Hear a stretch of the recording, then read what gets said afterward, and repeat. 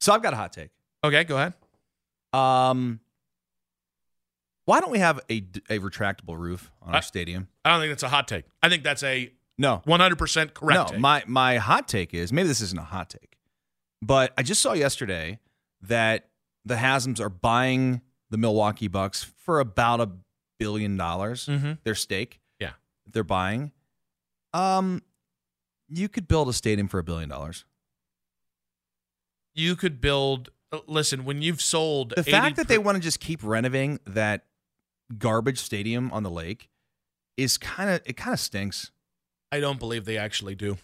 Now, so the reason why we're talking about this, Ken Prendergast. I'm a big fan of Ken Prendergast. What's his name? Pen Prendergast. Okay.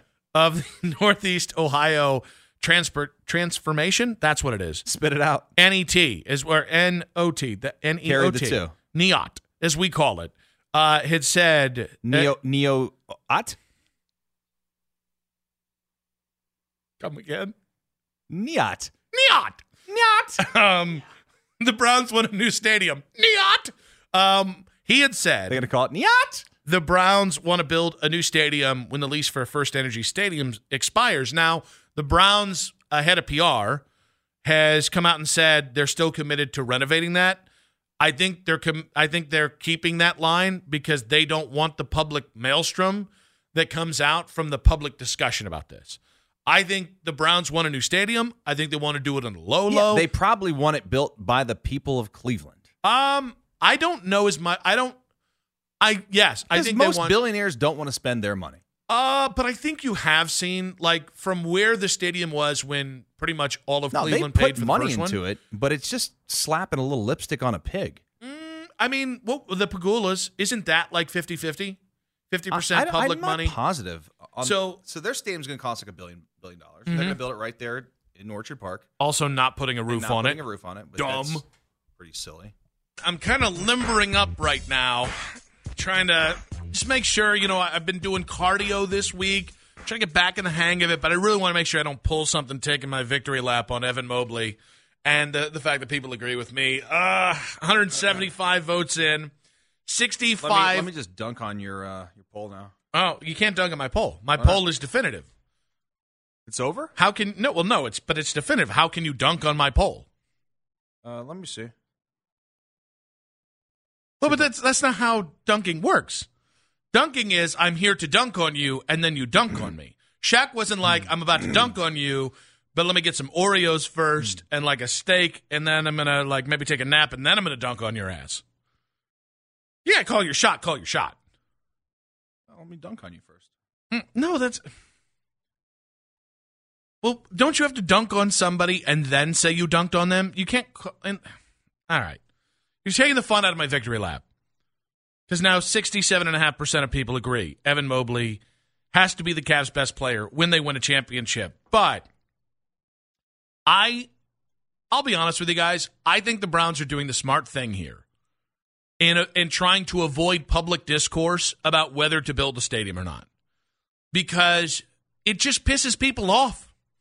And it brings up fear from us. It makes to quote Ken Carman, the natives restless about the team moving because it did happen to us once. And I think they're doing the smart thing. I think we should all be saying, like the Browns in this piece, denying that they want to build a new stadium and more saying the focus is renovating the stadium they have. That's the smart thing. And then when everything's packaged together, you have where it's going to go, when it's going to be up, who's going to pay for it, timelines, all that stuff. Then you can bring it out. Because then it's going to be one PR, not fiasco, because I think most people will be happy like I will be. But I think it's going to be, oh, yep, and then it's going to come and go. Because once it's paid for, once it's set, there's nothing to bitch about.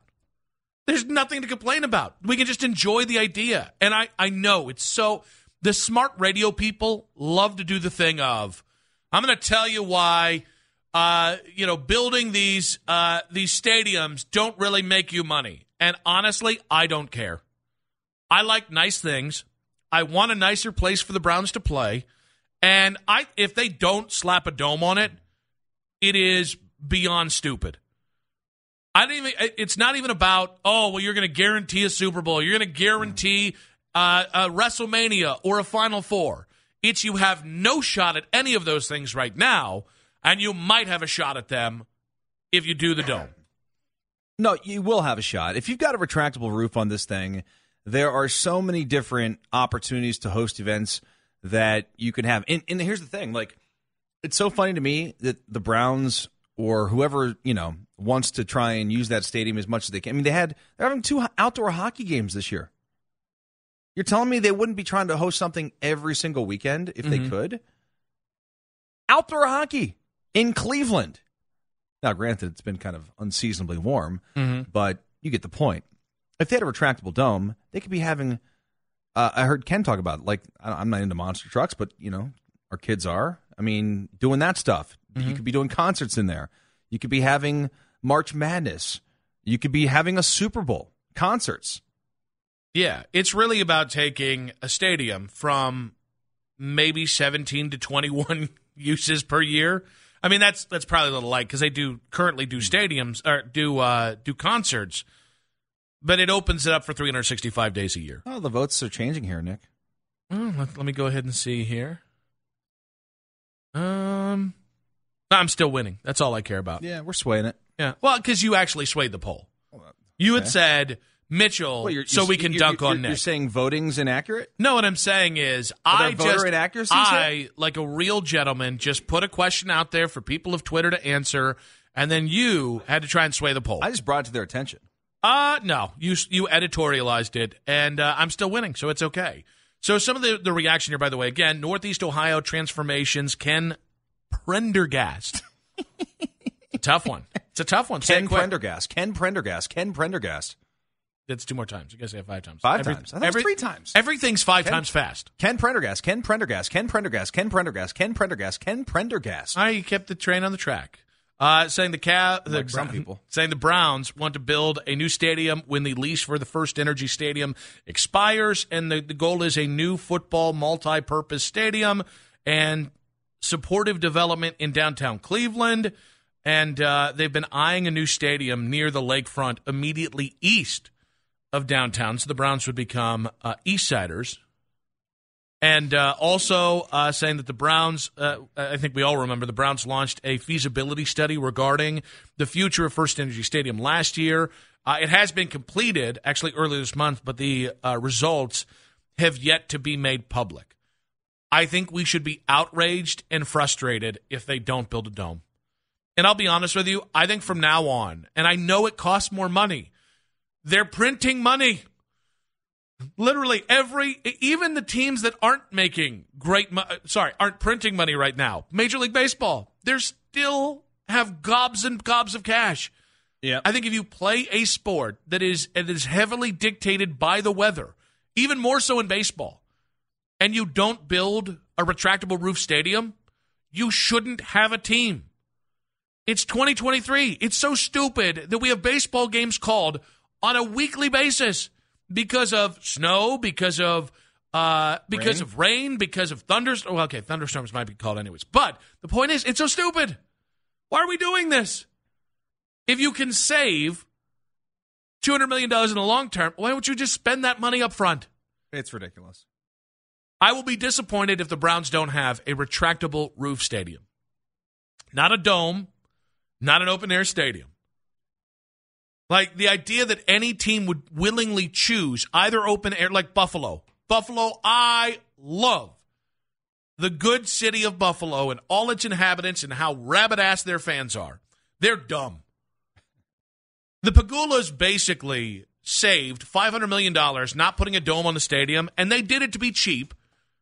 And Buffalonians, is that what we call them? Buffalonians supported it because of some misguided pride, some chest-thumping Neanderthalic attitude of, we like the cold. Cool. Then sit your ass outside and throw each other through tables in the cold. But the rest of us would like, and I love cold weather games. I really do. I'll miss them. I'll miss watching cold weather games in Cleveland. But not as much as I would not miss all these football games being impacted by the crappy weather off the lake. That felt, the way I said it felt like the hot take about the stadium. Anything short of a dome, I don't like that word. Retractable roof stadium is a disappointment. And if you can buy the Milwaukee Bucks or 25% of the Bucks, put a dome on that thing. Lou, welcome to the show, buddy. What you got for us? Hello, Lou. Oh, hey, Dustin. Hey, Nick. What's up, man? Welcome back to Cleveland. Oh, thank you. Yeah, I was going to refer to that article. In there, they list 3 sites. The one you talked about, East 18th, it's right by the FCI building. Mm-hmm. And then the other one is where the main post office is. They were going to put it back there when in 99, but they were under a time constraint, so they didn't do it. But I think it was Tagliabue put it in a thing that if the Browns built a dome stadium, they would guarantee them at least 2, if not 3 Super Bowls. So that's already a given. They will definitely receive at least 2 Super Bowls if they build a dome. And I agree with you wholeheartedly. It'd be stupid if they don't put a dome on that thing. You're guaranteed a Final Four. There's so much more things that you'd be guaranteed if you do put a dome on it. But that article, I was reading, I have it saved on my phone. It does mention, and the other site that they're talking about was like right across Tower City. There's some land there that by Scranton Peninsula that they wanted to. That would have been the third site, but the most preferred site is main post office because there's only one landowner that owns land there, Norfolk Southern, and it's already there's no use for it. So that's where I was. Excellent stuff there, Lou. Really do appreciate you, buddy. Yeah, I don't know about the is it bad that I don't even care about the location? Oh, I don't care. Like, I mean, just long build as one. As long as it's somewhere within 20 minutes of downtown. Because I have resigned myself with the Guardians and the Cavs to the idea. I turned my mic off at the wrong time. That was great timing. I've resigned myself that I will die before either one of those teams gets a new stadium. And by the way, I'm actually okay with the Cavs because what they've done to the Gund is beautiful. But, like, I don't think a team in this town needs... They basically build a new stadium. Yeah. And in fairness, the Guardians have done a good job of renovating every 10 years and keeping that stadium fresh. Nobody in town needs a retractable roof worse than the Cleveland Guardians. We're not going to pay for it. We're just not. They were lucky to get the one they got 30 years ago.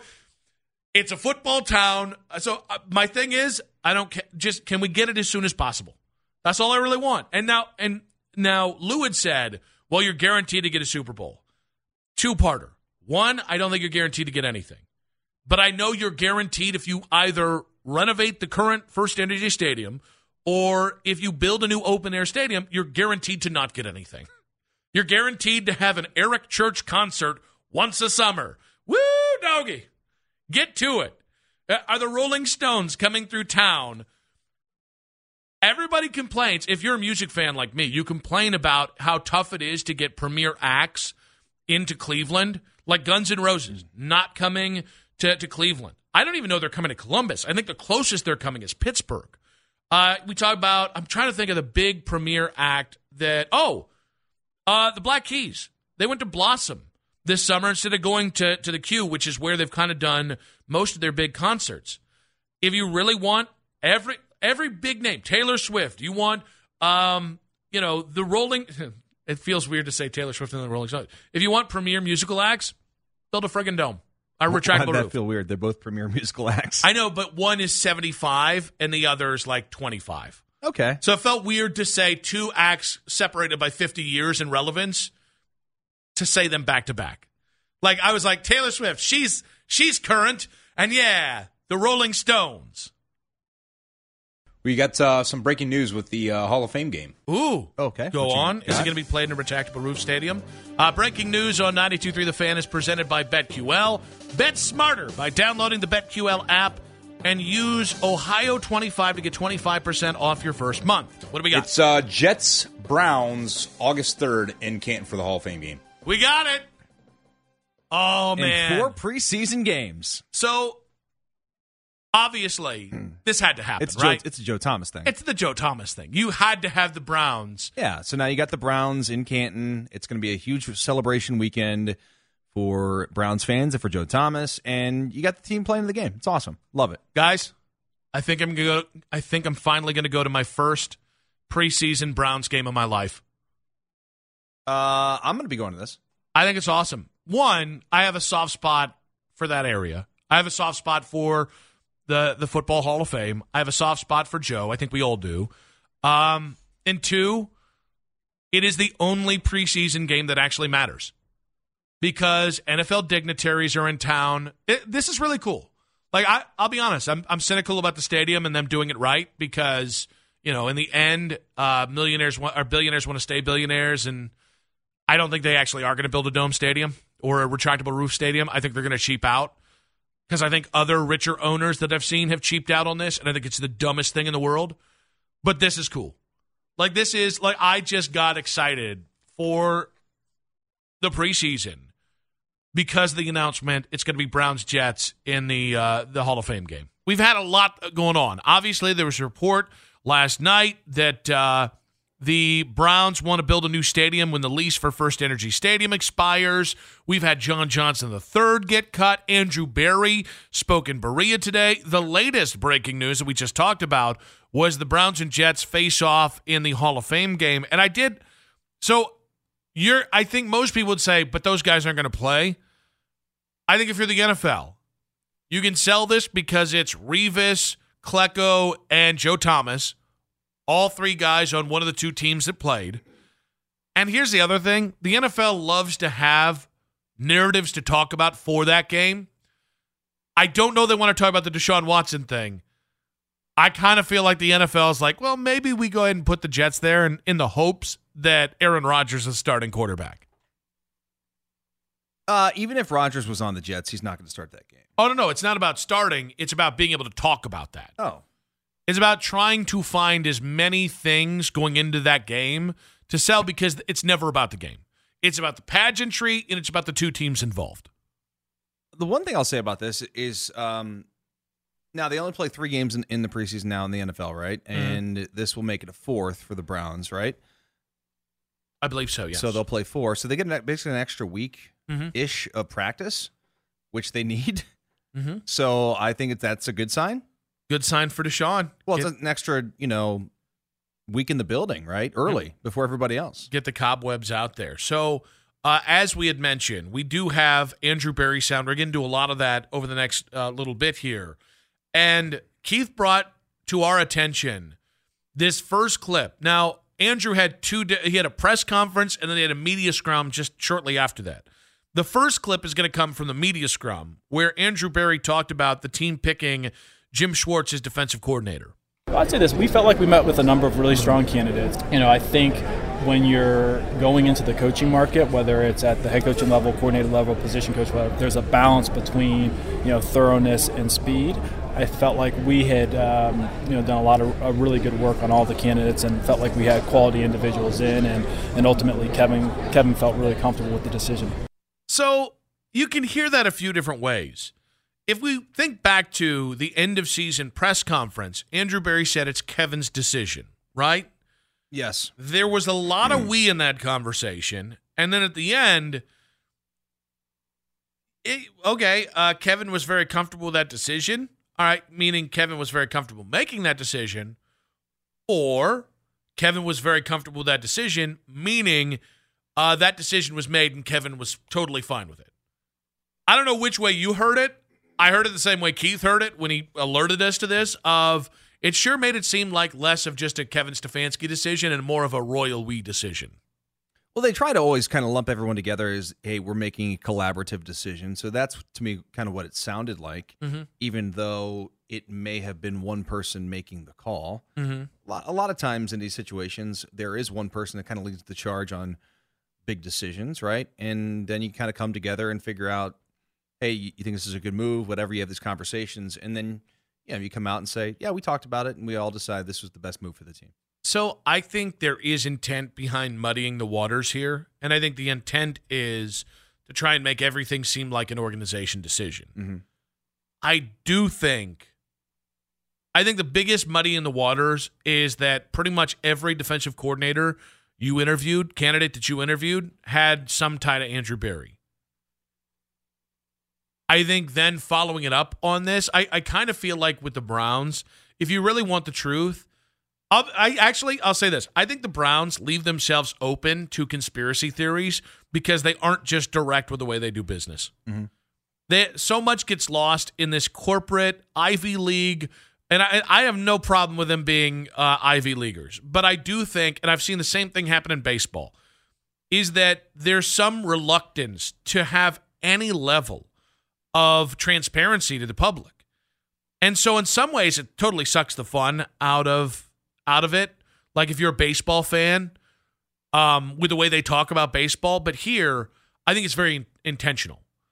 I think they've tried to find ways to make sure that it doesn't look like Andrew Berry versus Kevin Stefanski versus Paul DePodesta versus Jimmy Haslam. Mm-hmm. That might be the reality behind the scenes as well. They might be just a aligned unit. They might just be, after 3 years, maybe they work together really, really well. But when Andrew Berry says it's Kevin's decision, Andrew Berry or Bob Quinn seems to bring in the candidates that he wants.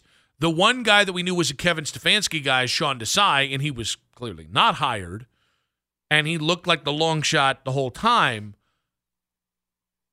Who makes that decision does matter.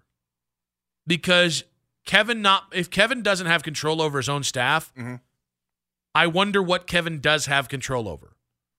Because if the front office is hiring your defensive coordinator, even if he's okay with it, I do think it plays into the idea that Kevin is relatively powerless outside of calling plays and farting into a microphone at press conferences. Well, they make it seem like Kevin has a lot to say. Even when they hire Jim Schwartz, Jim Schwartz is like, it's Kevin's staff. Kevin makes the call on who we hire. You think they're just making this up? Yeah, I think there's a chance they are. And I don't want to make it seem like I think it's a big conspiracy theory, even though I made my comment about the conspiracy theory. But I do think I don't think the Browns have done a great job of being transparent, forthright, or even thoughtful in the way they've presented things. And I think there are some inconsistencies between those two things. Another thing I want to play for you, here is Andrew Berry. This is also from the media scrum, not from the press conference, talking about how aggressive this team will be in free agency.